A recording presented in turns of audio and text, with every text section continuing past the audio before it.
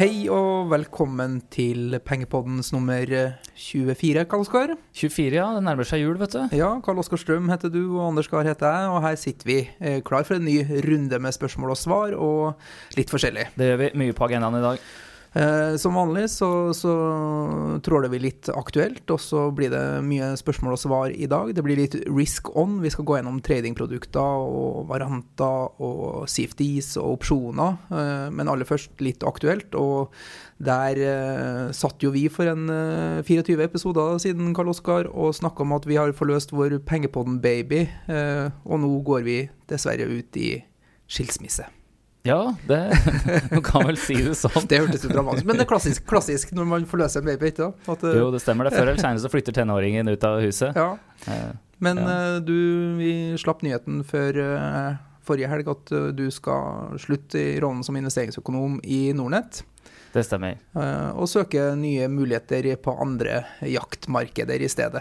Ja, livet er en reise, og av og til så må man reise litt videre for å gjøre litt nye ting, og tiden var da inne for det. Jeg fikk en henvendelse, og det var interessant, så da måtte jeg gjøre det.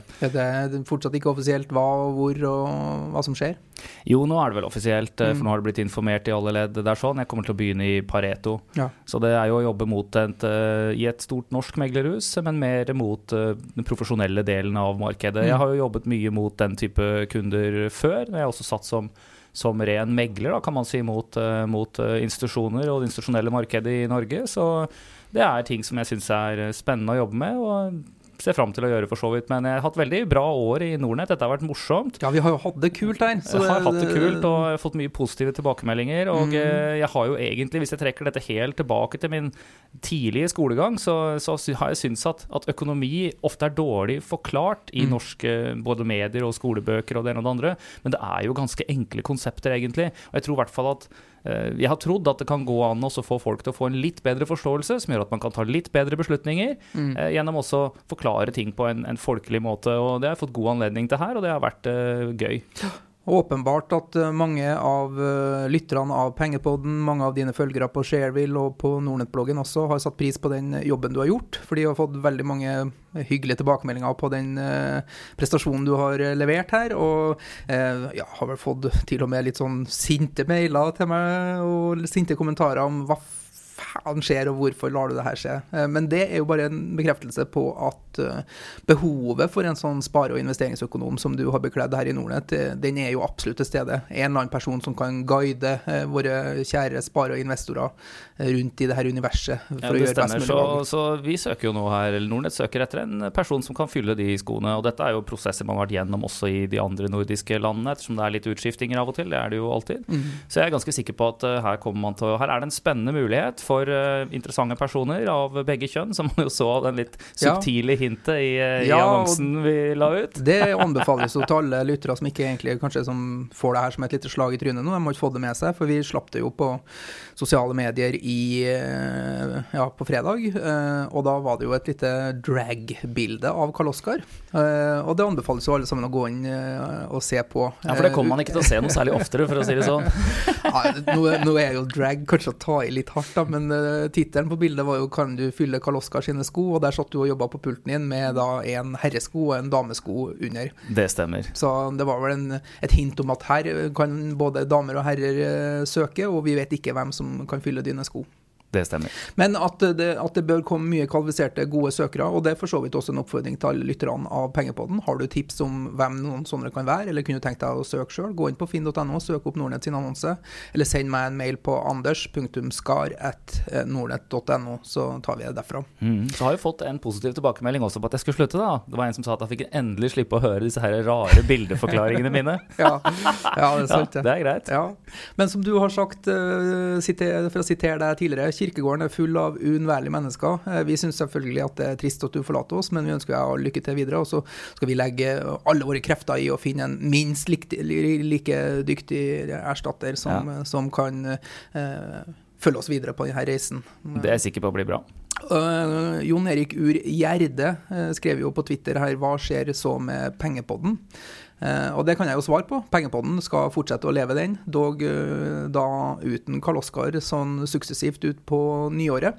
Om det blir en overgangsperiode hvor vi finner litt andre gjester, litt andre gjesteprogramledere, det får vi se på. Men Pengepodden med sin hensikt å snakke om sparing, investering og det som rører din lommebok, kommer til å trille på utover både vinteren og våren og langt inn i neste år, selv om Karl Oskar slutter.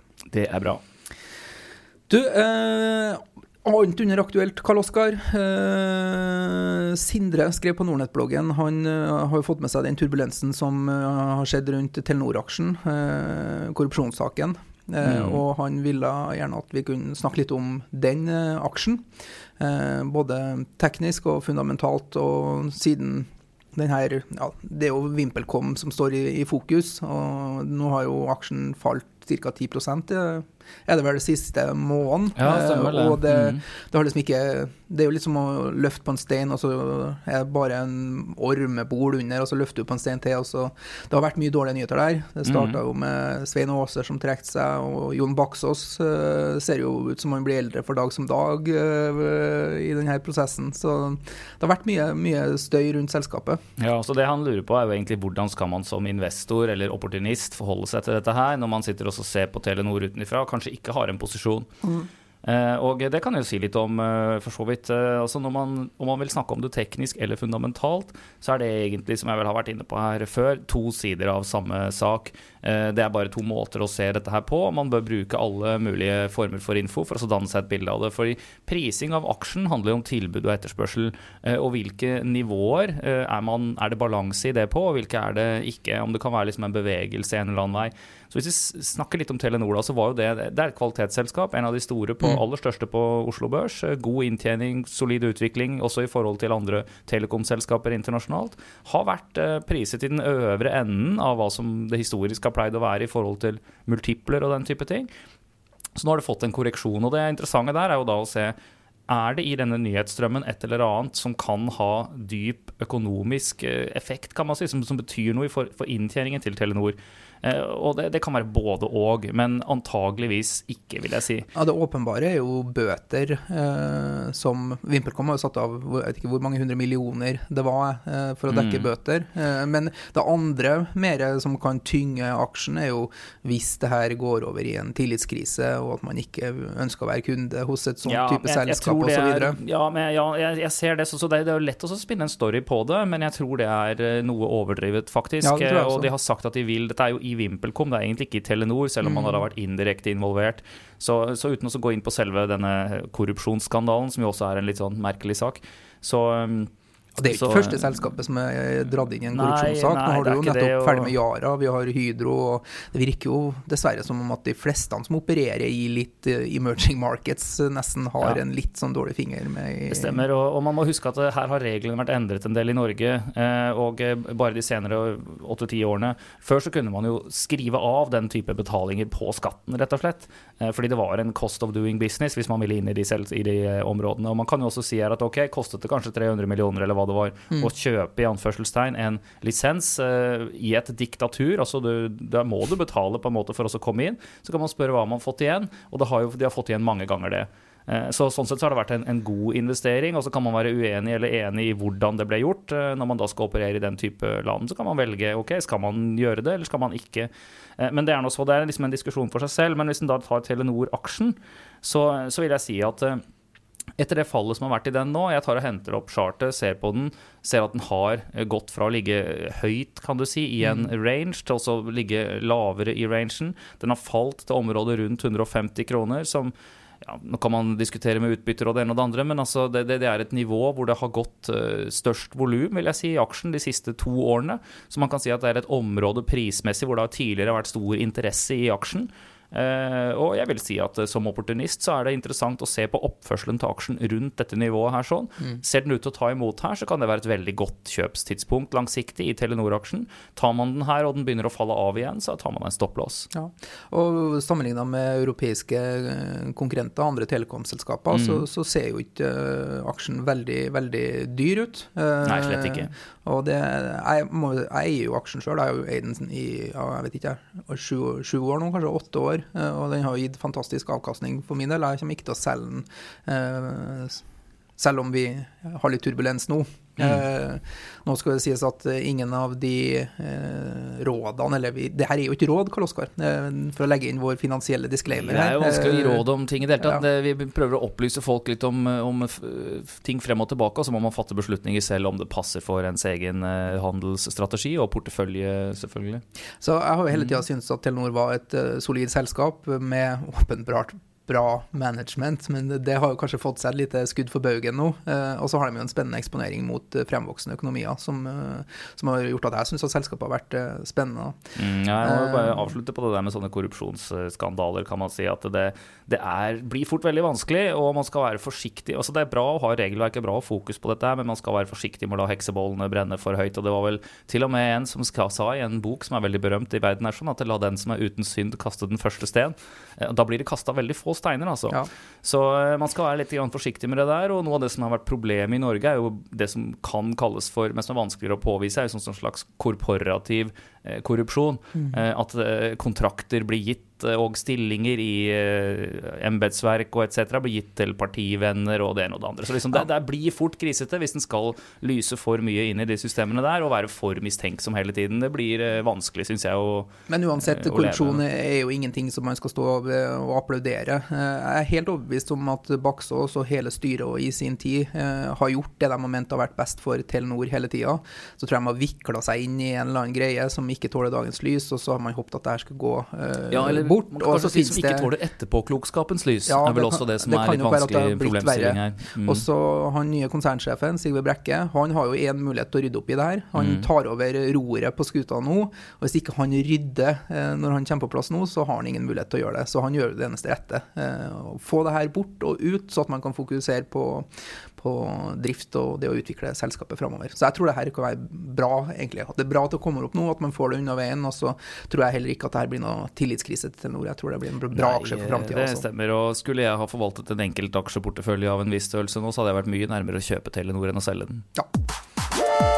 Bra, Karl Oskar. Vi skal over til spørsmål og svar, og I dag så har vi samlet litt spørsmål rundt type instrumenter som man kan bruke for å få litt mer risiko I porteføljen. Vi får veldig mye spørsmål om det, og vi ser også at kundene våre I større og større grad søker mot denne type produkter. Så vi skal innom tradingprodukter, vi skal innom CFDs, og vi skal innom opsjoner I dag.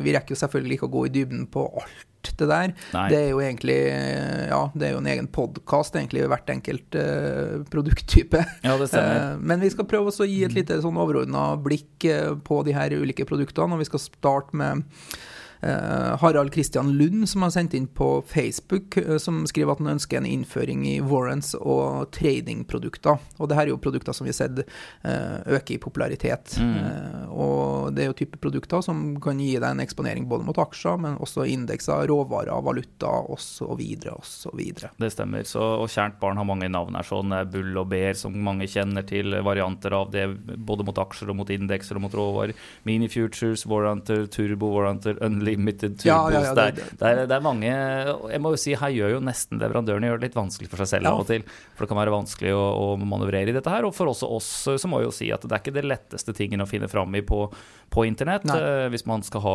men under et kursoppslag slår man opp for eksempel Telenor da, så vil du finne en egen flik på kursoppslaget for opsjoner og for tradingprodukter, og der det egentlig da tradingprodukter som knyttet til det verdipapiret. Nettopp. Men skal vi prøve også, du nevnte jo de ulike instrumenttypene eller produkttypene her, du nevnte bull og bear sertifikater, mini future, varanta, skal vi prøve å ta dem litt sånn stegsvis? Først kanskje jeg skal si litt om hva det sånn kort, for dette jo et tema som jeg også har oppe på når vi holder foredrag rundt omkring I landet, og jeg har snakket mye om, og I bunn og grunn så jo også et derivat et verdipapir som har viss verdiutvikling avhenger av noe annet, det vil si altså av en aksje eller en råvare eller noe sånt noe. Og det ligger giring, eller altså på en form for belåning, eller økt effekt, eller hevstong, som man kaller det I Sverige. Leverage, det jo altså hvis du skal løfte en tung stein, ikke sant? Da har du en lang stang, så det lett. Ja. Det liksom den type ting det dette verdipapirer som vil bevege seg mye raskere I pris enn det underliggende. Og det jeg ofte har prøvd å snakke om på disse foredragene jeg holder rundt omkring, at du kan øke risikoen din ved å investere i de her, men du kan også redusere, eller i hvert fall styre det. Sånn at eksempelvis om du kjøper en aksje da, og tar en 10% stopploss på den, ikke sant? At man sier at ok, faller den 10%, da skal jeg ta den ut. Så går det an å bruke de 10% som du på en måte risker. La oss si i stedet for å kjøpe aksjen for 100 000 og så har du 10 000 i en stopplås, så kan du bruke 10 000 til å kjøpe et derivat, ikke sant? Ja. Som vil gi deg den samme eksponeringen. Og med den potten man har med penger da, så vil du kunne spredde deg i en portefølje på veldig mange flere veddemål, og sånn sett hatt mindre risk totalt sett egentlig. Så kan man selvfølgelig gjøre det feil, gjennom at hvis du bruker, i stedet for å kjøpe aksjen for 100 000, så kjøper du tradingprodukter for 100 000, og så forsvinner jo det da i verdi, ikke sant? Ja. Så det feil måte å bruke det på. Så man kan bruke dette her riktig. Det jo opprinnelig så er det jo verdipapirer som ble laget for såkalt hedging, eller kurssikring. Så det har jo opprinnelig blitt brukt som det, men så kan man da bare spekulere i prisutviklingen på sikringen. Altså det jo der vi ser at de fleste kundene bruker det i dag, som en mulighet for spekulasjon og trading, og ta kortsiktige veddemål i markedet. Ja. Og det verdt å legge til at det her risikable produkter som man bør sette seg inn i før man begynner å kjøre for fullt i dem. Det stemmer. Dette som liksom en sportsbil i forhold til en traktor. Ja. Men du, hvis vi skal prøve å bruke et av de bildene. Ja, snart blir det slutt på det, folkens. Ja. Du, så tar jeg litt, skal vi starte med bull- og B-sertifikater, fordi de kanskje blant de enkleste å forstå. Ja. ETN-er, som de også kalles. Og det jo samme med alle de her produktene, at de tar alltid utgangspunkt i et underliggende, som da enten en aksje, eller en indeks, en råvare eller en valuta, og den koblet til det. Verdiutviklingen koblet til underliggende alltid. For et sertifikat så det enten et bull- eller bear-sertifikat som regel. Det vil si at det enten stiger når aksjekursen stiger, eller stiger når aksjekursen faller. Det stemmer. Og så har du en leverage-effekt i instrumentet også. Det vil si en giring innebygd i instrumentet. Og den kan jo være fra, du får dem jo uten giring også, men du får dem i våre systemer opp til 18 ganger giring som du kan kjøpe, tror jeg. Og flesteparten har vel 2, eller vel det mest vanlige. Ja, og dette egentlig ganske enkle produkter, selv om man ikke skulle tro det. Og jeg kan godt si litt om hva det Altså, folk flest som handler aksjer, kjenner ikke til markedet for futures. Det et marked som egentlig for profesjonelle i mye større grad, og tidligere så var det sånn at akkurat som i obligasjonsmarkedet fortsatt, så måtte du handle veldig store enkeltposter. Så var det da noen marketmakere. I Norge så var de første ute var Handelsbanken gjennom Exakt-fonder, og så kom DNB på, som da fant ut at man kunne egentlig kalle future for noe annet, eller lage et produkt av det da. Så disse bull- og bear-produktene på OBX-en som kom, jo egentlig ikke noe annet enn at banken går inn og et mellomledd i forhold til futures-handelen. Så du kan si at hvis du kjøper OBX bull, som da gir 2 ganger oppgang på indeksen, så sitter marketmakeren der, så tar han imot pengene dine, og så kjøper han 2 futures. Så han kjøper det dobbelte, kan du si, men det må marketmakeren stille veldig liten margin på. Så for han så kan han også, om du kjøper bull for 100 000, så bruker han 20 000 kanskje på å kjøpe futures, som gir deg den eksponeringen. Og de som da kommer opp mot 18 ganger giring, som de verste, eller kan man si beste, eller ettersom man ser på det i Sverige så jo det nesten 1-1 på futuren. Så kundene ville jo her, hvis man hadde vært opplyst, kunne kjøpt futuren selv og fått ca. 18 ganger giring. Men så går det da gjennom et sånt trading-instrument. Så det i bunn og grunn en måte å pakketere handel på derivater på, og det jo også disse andre variantene, hvis vi kommer litt inn på det etter hvert her. Men en ting å legge til på bull- og bear-sertifikatene at de egner seg først og fremst da til mer kortsiktige posisjoner, intradag eller noen dager, fordi giring-eksponeringen eller leveragen i instrumentene rebalanseres daglig, og vil ikke gi for eksempel 2 ganger giring over tid da. Nei. Og det også sånn at svingninger opp og ned vil redusere verdien i disse her uansett. Det kan man modulere selv matematisk hvis man vil. Så det jeg pleier å si at den type produkter svært velegnet for å ta et veddemål i, kan du si, ett drag om gangen. hvis markedet for eksempel stiger 5 dager på rad, da, så er det veldig hyggelig å sitte i bull, men hvis du sitter og svinger opp og ned, så er det ikke det. Så hvis vi går videre da til Unlimited Turbos og Mini Futures, som da det veldig like instrumenter. Den kunne nesten hette samme. Så har de jo fortsatt en underliggende som tar utgangspunkt i en aksje, en råvare, valuta eller indeks, den også. Der også så har du jo Mini Future Long og Short da, som blir ekvivalenten til bull eller bear, så at de går begge retninger i markedet også. Det som annerledes med dem jo at de har et finansieringsnivå og en kapitalinnsats innebygd i produktet, og så har de gjerne et stopploss-nivå også. Og med det her finansieringsnivået så det jo egentlig at du låner opp inni produktet i stedet for at du gjør det utenfor. De fleste av oss har jo et veldig forhold til når vi kjøper boliglån, så stiller vi 20% egenkapital, og så låner vi 80% fremmedkapital. Og den her 20-80 ligger gjerne innebygd i minifuturen eller Unlimited Turbos, og så ligger det et stopploss-nivå som gjør at du ikke skal kunne tape mer enn din kapital da. Så jeg kan si litt om det. Det kalles jo masse forskjellige ting, men disse som kalles for mini futures, eller unlimited turbo, long eller short, la oss ta utgangspunkt i de. De fleste av de hos oss nå har bortfallsnivå, som det kalles, likt, kan du si, dette stopplåsnivå. La oss si at det jeg vil sammenligne det med å kjøpe en stopplås i en aksje. Altså, i stedet for å kjøpe en aksje og sette en stopplås, så kan du bare bruke det beløpet du ville ha risket på stopplåsen. La oss si at en aksje DNB da, eller noe sånt koster 100 kroner, og så kan du si at ja, her vil man prøve seg, og så setter man en stopplås hvis den faller 10 kroner, hvis den faller til 90. Så går det an å kjøpe, i stedet for å gjøre det for 100 000, så kan du da, å riske 10 000, så kan du bruke 10 000 på å kjøpe en mini future eller unlimited turbo long som har bortfall på 90. Ja. Det som skjer da at hvis den faller til 90, hvis aksjen faller til 90, så går den i null, den kontrakten. Mens hvis den da for eksempel stiger fra 100 til 110, så vil den verdien du har av den kontrakten doble seg. Ikke sant? Da vil du ikke ha en oppgang på 10%, da har du 100% oppgang. Så du betaler på en måte bare det som du kanskje ellers ville brukt som stopplås, da du kjøper stopplåsen, vil jeg kalle det, for å bruke et bilde på det.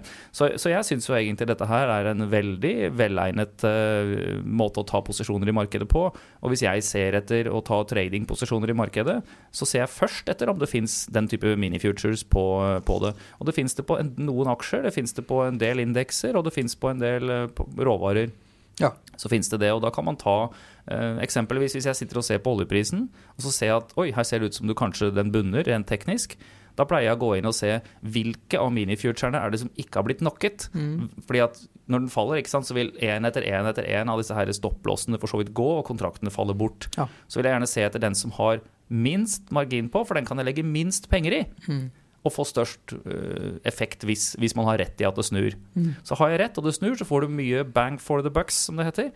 Og har man feil, så så tappte man bitte litt i verste fall. Ja. Og det som skiller også Unlimited Turbos og Mini Futures at denne her giring-elementet, det gir konstant giring over tid også. Den har ikke den rebalanseringen som gjør at det sliter med å gi 2 eller 5 ganger giring. Så at sitter du en måned med en Mini Future, så vil du få 5 ganger oljeprisen, hvis det 5 ganger giring i instrumentet. Ja, det stemmer. Over tid også. Ifra det utgangspunktet du gikk inn i hvert fall. Ja. Både bull- og B-sertifikatene og Unlimited Turbos og Mini Futures som vi har snakket om nå jo såkalt open-ended. Det vil si at de har ingen sluttdag, de bare går inn i evigheten og følger prisutviklingen til underliggende inn i evigheten. Det stemmer. Mens Varanta har jo en sluttdag eller innløsningsdag. Men her også det underliggende. Det tar utgangspunkt i enten en aksje eller en indeks eller en råvare, og så konstruerer man et produkt med giring som da enten kan være en kjøpsvariant eller en salgsvariant, avhengig om man tror at kursen skal opp eller ned. Så har man en sluttdag og en innløsningspris, og da begynner det vel å bli litt sånn mer komplisert, og man må forholde seg til en dato da. Ja, det gjør det. Ja og nei. Og hvis den spoler litt tilbake her egentlig, så kan vi si at dette med mini-futures har jo altså alt dette her jo derivater som bygd opp av det som heter standardiserte derivater, som det som det profesjonelle biten av markedet stort sett handler. Så mini-futures og den type ting jo bygd opp av futures og handles etter de prinsippene, mens varanter egentlig opsjoner. Så det en tidsbegrenset rett til også ha en eksponering mot aksjen enten opp eller ned. Det en kjøps- eller salgsopsjon egentlig. Og det som spesielt med opsjoner jo at de da har en eller annen dato de faller bort. Og på mange av disse aksjene så det jo standardiserte opsjoner, ikke sant? Og da det hver tredje torsdag i hver måned hvor det opsjonsforfall. Så det noen som har hatt ukesopsjoner nå, det jo Statoil blant annet, det har ukesopsjoner, mens warranter gjerne har noe lengre levetid. Ja, og høyere giring også, ikke sant? Ja, giringen kommer an på liksom hvilke strike-pris man for så vidt forholder seg til her. Men det også det at de bryter opp dette her i mindre biter, sånn at du typisk egentlig har eksponering mot en 100-del av en aksje eller noe sånt nå. Dette her litt forskjellig fra kontrakt til kontrakt, men rett og slett for å gjøre prisen lavere i det du kjøper, i hvert fall sånn tilsynelatende. Men da må man ofte gange det opp da, med 10 eller 100, eller det som står som sånn WU, eller value underlying, hvor mange enheter du må ha på hver underliggende, for å sammenligne det med prisinger. Og det også noe jeg vil oppfordre folk til å gjøre, at finnes det varanter på aksjer, så finnes det også som regel standardiserte opsjoner, som da gjerne har et forfall i nærheten av det du ser på varanten i tid. Da kan man gå inn og sammenligne det prismessig, og se hvor det mest gunstig å ta posisjonen, rett og slett. Av og til kan det være i varanten, av og til så det de standardiserte derivatene. Og så har du jo det her som heter turbovarant. Det høres ut som en variant på med et etterbrenningssystem for forbrenningsmotorer, så turbo. Altså det vet jeg ikke. Men i bunn og grunn så det bare varianter av varianter det også. Altså. Men den har en innebygd stopplås i tillegg, så den har samme egenskapene som en variant, men den har en blir striket ut, den altså. Ja, det kan stemme. Men uansett, det som bra med alle de her tradingprodukttypene som vi har snakket kort om her nå, at du kan aldri tape mer enn det du satser. Du kan aldri havne i gjeld på de her, de kan forfall og bli verdiløse, men du kan aldri havne i en gjeldssituasjon med dem. Nei, det stemmer, og det jo også noe av faren spesielt hvis man da begynner med shorting av aksjer, eller hvis du da selger derivater, og man selger futures eller selger opsjoner på et eller annet, så har du en mye større risk på oppsiden, og du må da være veldig bevisst dette her, og kunne styre det og vite hva man gjør egentlig. Mens i disse tradingproduktene som lagd for et mer massemarked, så unngår man det. Du kan, som du sier, ikke tape mer enn det du legger inn i produktet. Nei. Du, og alle de her produktene, det finnes jo ganske mange av dem. Jeg tror på, for å ta det først, du har jo dem som handles på Oslo Børs, det det enkelte som handles på Nasdaq OMX, og så har du det som handles på denne markedsplassen NDX, Nordic, hva heter det? Hva det Growth Market, eller, sånt, det som for øvrig har gode sider for opplæring i produktene. Du finner også en del informasjon om produktene på våre hjemmesider, og det anbefales jo alle sammen som vurderer å investere i dem her. Sett seg litt mer inn, lese i det, se litt nærmere på det. For det finnes mange emittenter også. Du har Nordea nå, som har utstedt en del produkter på Oslo Børs. Ja, mye disse Bull og Bear-greiene, som jo det enkleste å forstå for mange. Og så har du jo Commerzbank som en stor utsteder av denne type produkter. Du har Fontobel, du har Handelsbanken, DNB. Det mange som utsteder denne type produkter som tilgjengelig på plattformen for å handle.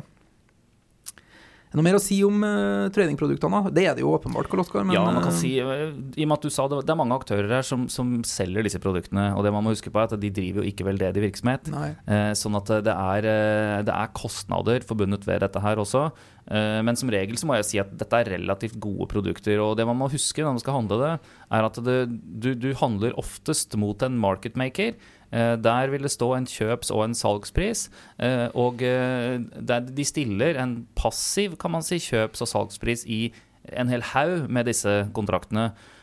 Og som regel så vil det være, eller ofte kan det være muligheter for å få en bedre pris enn det, rett og slett fordi at for å vekke marketmakerens interesse så må du legge deg inn i spredden. Så la oss si at noe har en kjøpspris på 1 krone og en salgspris på 2 kroner, så vet du at det reelle prisen egentlig 1,50. Det på en måte der markedet og hvis du legger deg litt grann på den siden hvor marketmakeren tjener penger, la oss si du legger inn en kjøpsordre på 1,60 da, så kan det godt hende at du får match på den ordren, men da slipper du å betale 2 kroner, ikke sant? Betaler du den, hvis du krysser hele spredden, så gjør det i hvert fall marketmakeren glad. Ja, nei, og det jo mange som sitter og maker i aksjer og tradingprodukter, som hvis de kan sitte og sitter og kjøper på den ene siden for 1 krone og selger på den andre siden for 2 kroner hele dagen lang, business. Så det jo en bra butikk. Absolutt. Så vær bevisst på det når man legger ordrer i denne type produkter som kanskje ikke så likvide. Skal vi gå over til CFDs da? Dette jo produkter som vi ikke tilbyr i Nordnet. Så her det jo mange aktører. Du har jo Saxo Bank, du har CMC, IG Markets, Trendtech. Det jo et vel av de her aktørene som tilbyr CFD-produkter. Og, vi skal snakke litt om det, men det å henvende seg til denne type aktører også, og lese på deres side om produktene. Da. Men vi har fått fra Erik Roskifte på Facebook. Lurer på hva CFDs, hvordan funker de, hvordan handler man dem på en optimal måte, og hvordan funker markedet for CFD-er, og hvilke interessekonflikter finnes for denne type produkter. Og det her jo et litt interessant produkt, for det har jo oppstått som følge av reguleringer. Ja, det stemmer det. For noen år siden så innførte vel London-børsen en såkalt stamp duty, som var altså en skatt på aksjehandel 50 cent, eller hva de... 0,25% eller noe sånt? Ja, noe sånt nå, som var for hver aksje når man omsatte det.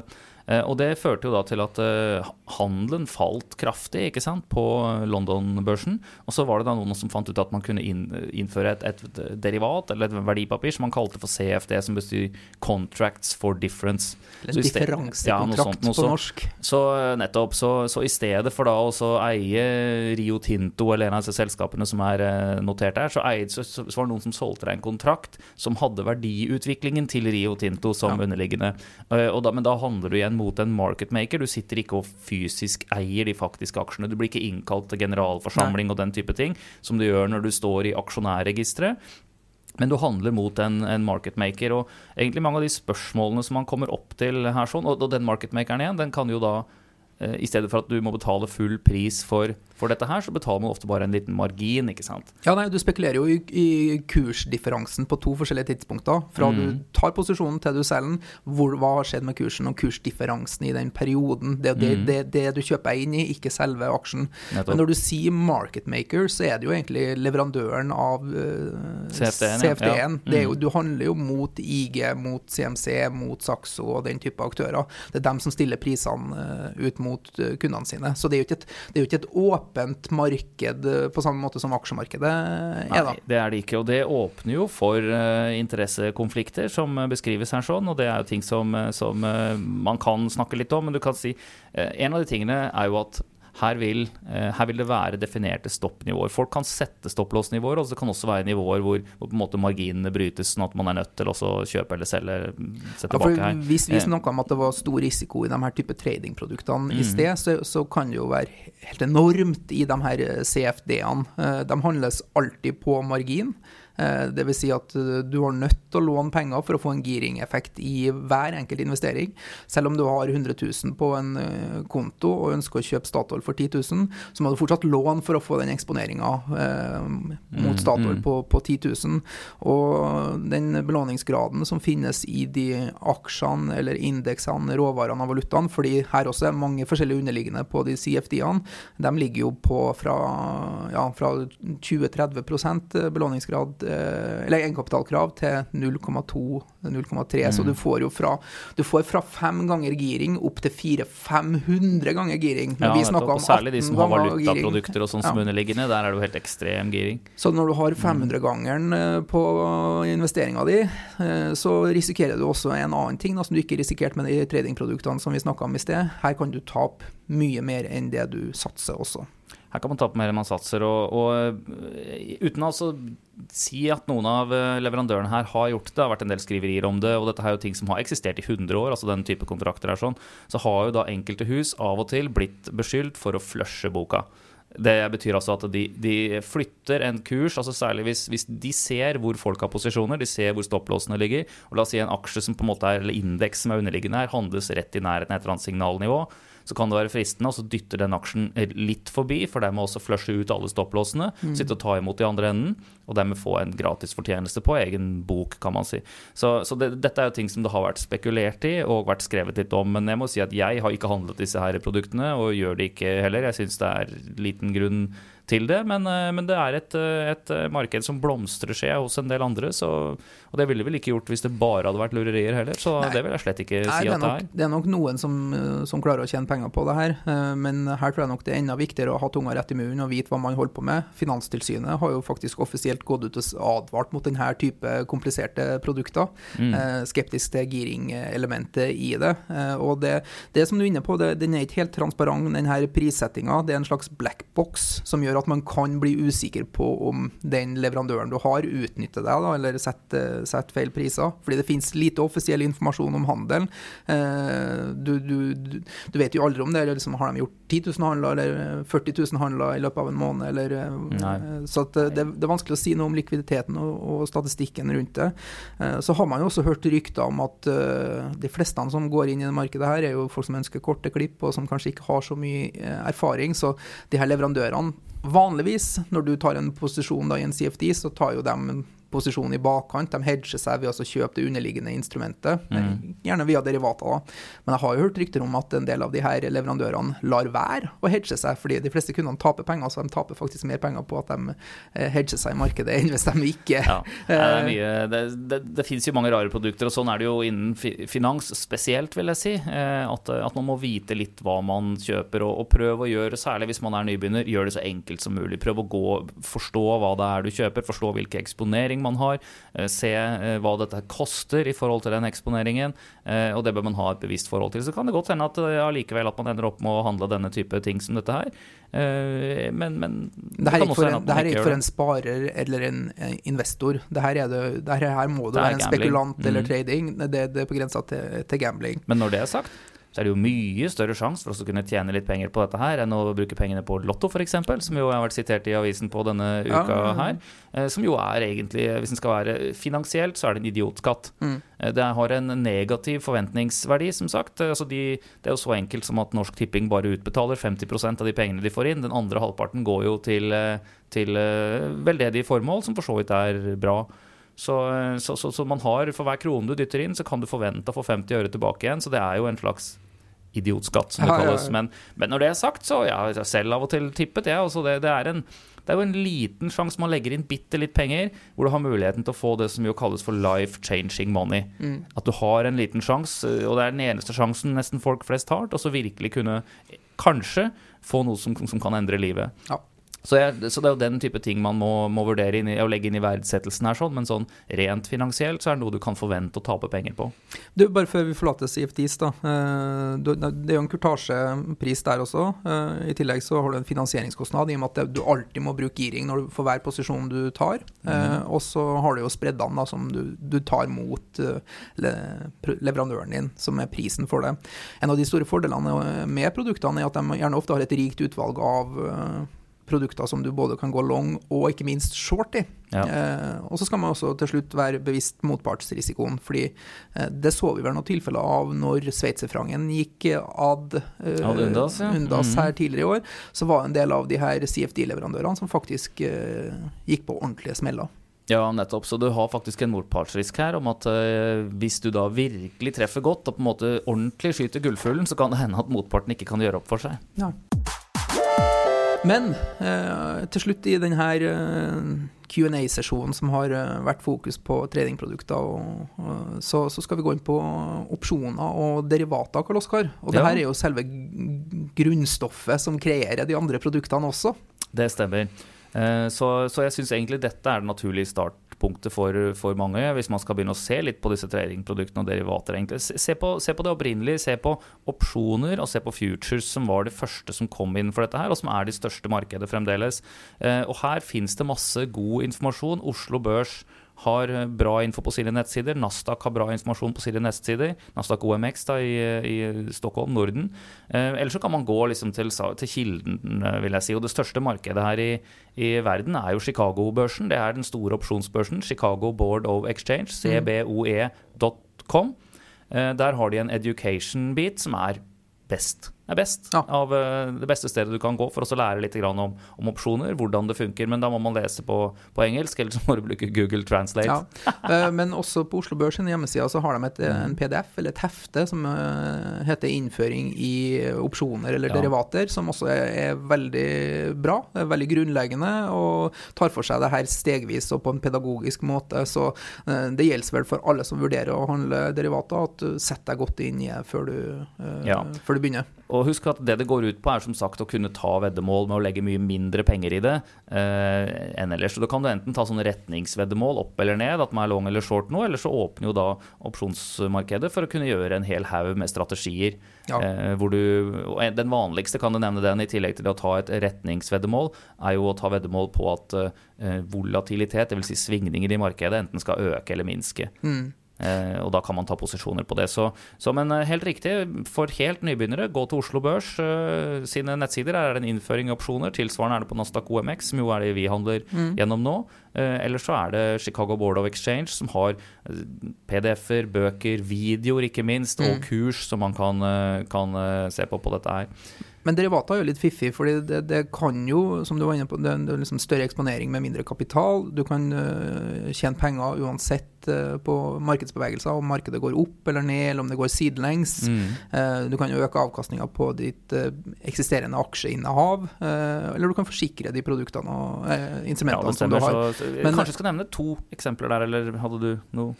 Ja, men fordi det liksom, essensen her er at det her kan brukes for å virkelig liksom skru opp volumet til fullt, for å ta vikinglotto-risiko, eller det kan også brukes for å skru ned volumet til liksom, så at det blir som en høyrentekonto i prinsippet. Så utfallsrommet ved bruk av derivater er jo helt enormt. Det stemmer.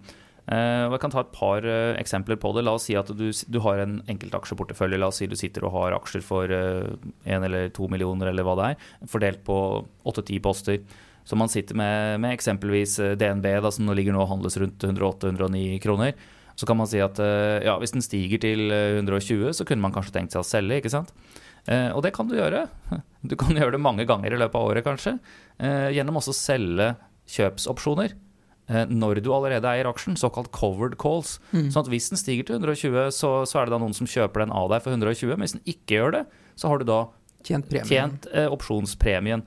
Så det er jo en måte å hente mer penger ut av porteføljen sin på, som jo også brukes av eksisterende store aktører. Til og med Folketrygdfond i Norge selger jo opsjoner på en del av sin portefølje for å hente ut mer avkastning av den. Akkurat som de også låner ut disse aksjene eller deler av porteføljen til shorting. Så får man inn en rente på det. Så det er det ene. Og det andre er jo ren kurssikring. La oss si at den samme personen har en portefølje på ca. 1 million i markedet. Også fordelt over en masse aksjer, og det å selge de vil jo ta tid og være vanskelig, og du må forholde deg til spredd og det ene og det andre. Men la oss si at det skjer noe i markedet som gjør at man plutselig tror at her kan vi få et midlertidig fall. Markedet kanskje skal 10% ned de neste 3 ukene eller noe der omkring. Så vil man jo da kunne selge 20 index futures.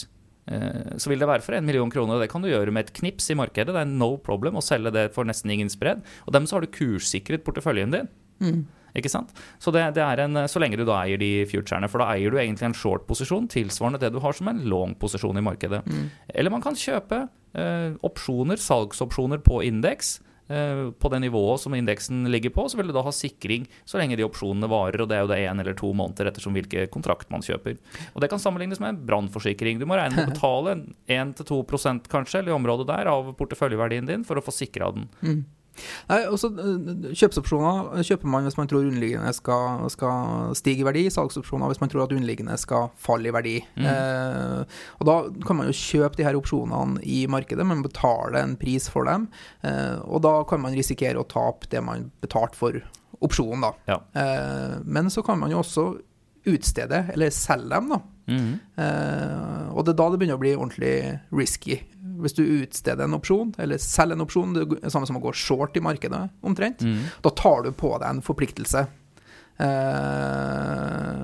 Kan du forklare meg litt om det? For jeg tror det er liksom å kjøpe og selge vanlige opsjoner, men når man går over streken til å begynne å utstede i stedet. Ja, det er jo mer komplisert, og det startpunktet kan du si på utstede opsjoner er jo, som jeg sa med dette her med covered calls, hvis du da sitter og eier en portefølje under, så kan man, og da har du også ikke noe risiko. Hvis jeg eier DNB-aksjer for 100 000, og så selger jeg, eller skal man si, jeg eier 1000 aksjer da, og så selger jeg da opsjoner på at noen andre kan kjøpe de 1000 aksjene av meg på en kurs høyere opp, så har jo jeg aksjen slik at om det skulle skje et eller annet, så kan man da levere. La oss si det plutselig kommer et bud da på 150 kroner, og hvis du da har solgt retten til at noen kan kjøpe de aksjene for deg av 120, så har du jo, og uten at du har aksjen, så har du et problem, ikke sant? Da kan du gå på en kjempesmell her. Mens hvis du har aksjen, så kan du si at ok, man solgte de for 120, mens budet lå på 150. Det er sånn det er når du har solgt de opsjonene, men du har i hvert fall muligheten til å begrense ditt tap. Tapet blir ikke større når du har covered calls. Om man da ikke har det, om du da bare selger derivatet, så har du jo en teoretisk ubegrenset risiko på dette her.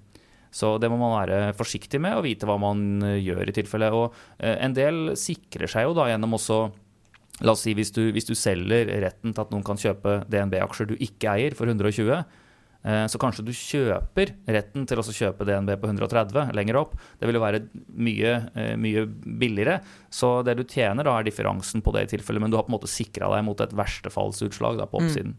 Du, kort bare til slutt her, vet du at det her ble litt sånn overordnet, men hva som bestemmer prisen på opsjoner som du kjøper og selger dem for? Jo, det er flere faktorer som man gjerne ser på her, men tre ting er viktigst. Det ene er jo differansen, altså opsjonsprisen, eller opsjonsnivået. La oss si det er kjøpsopsjoner jeg snakker om, retten til å kjøpe DNB på 120.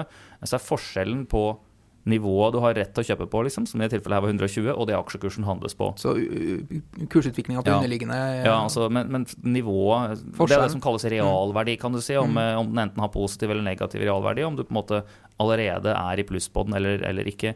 Og så har du tid til opsjonen faller bort, som da typisk er ved oppstart av disse opsjonsserien, så er det 1 eller 2 eller 3 måneder, men hvor lenge det er da igjen av den, det påvirker verdien, og så er det svingningene på det underliggende. Rett og slett, så har du en rett til å foreta en transaksjon, den retten har du innen en begrenset tid, og hvor mye det som du da har retten på, kan du si, svinger, jo større, så skal man ut fra det beregne sannsynligheten for at den retten vil ha en verdi. Og de som opprinnelig kom fram med den første litt skikkelige formelen for å verdsette opsjoner, det var 2 økonomer som het Black and Scholes. Fikk ikke de noe Nobelpris for det også? Jo, de fikk Nobelprisen for dette her. Så dette er veldig morsomme ligninger hvis man går inn og søker Black and Scholes opsjonsformel. Men i bunn og grunn så er det disse tingene som ligger inn der. Du mater inn svingningene til det underliggende, du mater inn strike-pris og pris på underliggende, og hvor lenge det varer. Og så mater man inn renta. Men renta er jo nesten null nå, ikke sant? Så da har man ikke så stor betydning. Men det er de faktorene som i sum utgjør prisingen på en opsjon. Ja. Alle kortest til slutt. Man kan jo ikke gå inn bare og handle derivater hos en nettmegler. Man er nødt til å inngå en separat avtale for å få lov til det. Det kalles en opsjonsavtale eller derivathandelsavtale. Så det må man signere på før man eventuelt kan begynne å handle. Og ønsker man i tillegg å utstede opsjoner, så må man også ha en belåningsavtale på kontoen sin. Det stemmer, mens på tradingproduktene, som er da alt dette som er lagd av derivater igjen, så trenger man jo ikke de papirene. Nei. Så det er jo noe av det som gjør at det er tilsynelatende lettere for folk flest. Så må også nevnes at derivater og tradingprodukter ikke kan handles på zero-konto, eller disse kapitalforsikringskontoene. Nei. Men der kan man kun handle vanlige aksjer og fond. Ja, og ETF-er da. Ja, ETF-er. Ja. Cool. Tida går fort, Karl Oskar. Vi skal avrunde dagen i dag også med en krone spart, og nå begynner både Oslo by, jeg tenker at de fleste byer rundt omkring i landet, å bli pyntet til jul. Du ser julemarsipan komme fram i butikkene, TV 2 og TV 3 og alle reklamekanalene på TV er tapetsert med julebudskap i disse tider. Så ja, stemmer det. Da har vi valgt ut en liten 1KR spart fra Oliver Husøy denne uka, som er litt rettet mot julegavestria. Ja. Og hans forslag til 1KR spart er å gi julegaver som bidrag til nødhjelpsorganisasjoner. Det er gode formål, og så får du fradrag på skatten. Så ja, her er det jo faktisk en mulighet til å kunne få mange kroner spart, for hvis du da gir for eksempel den julegaven jeg hadde tenkt å gi til kona, hvis jeg gir det som bidrag til en nødhjelpsorganisasjon, så kan jeg trekke det fra på skatten, men så blir jeg også skilt. Da sparer jeg jo, jeg vet ikke om man sparer eller bruker masse penger på det. Men ellers så jo 1 krone spart her. Jeg har jo et veldig god historie fra en gang jeg satt på et meglebord for mange år siden, så var det da en av kundene der sånn som... han hadde kjøpt julegave til kona si, og da jo en idé å kjøpe noe du har bruk for allikevel, ikke sant? Men han hadde kjøpt vedkløyver som julegave til kona si. Det var nok 1 krone spart, men det ble mange dager på sofaen etterpå der, altså. Ja, vi skulle ha gitt en sum til Amnesty International i stedet, kanskje. Ja, kanskje vært bedre det. Nordmenn bruker for øvrig 10.700 kroner på julegaver i snitt. Leste jeg at handelsorganisasjonen Virke kom med. De advarte jo også med at folk ikke måtte bruke for lite penger på julegaver i år. De har jo ikke noen egen interesse i at det brukes penger på julegaver av dem, men det var interessant. Ja. Men vi går inn i julegavestria, og vi runder av episode 24 av Pengepodden her. Som vanlig så takker vi lytterne for alle spørsmål og forslag til tema på Twitter med hashtag Pengepodden, og på Nordnett-bloggen på siste innlegget av Pengepodden der. Vi fortsetter å komme med det, og fortsetter å spre det glade budskap. Ikke om jula, men om Pengepodden. Ja, spre gjerne glade budskap om jula også, men send absolutt inn spørsmål og forslag på 1 krone spart, så har vi mer å gå på her utover senhøsten. Tipp topp, og hoi hoi. Ha det bra. Penger, penger, penger, penger, penger, penger, penger, penger, penger, penger.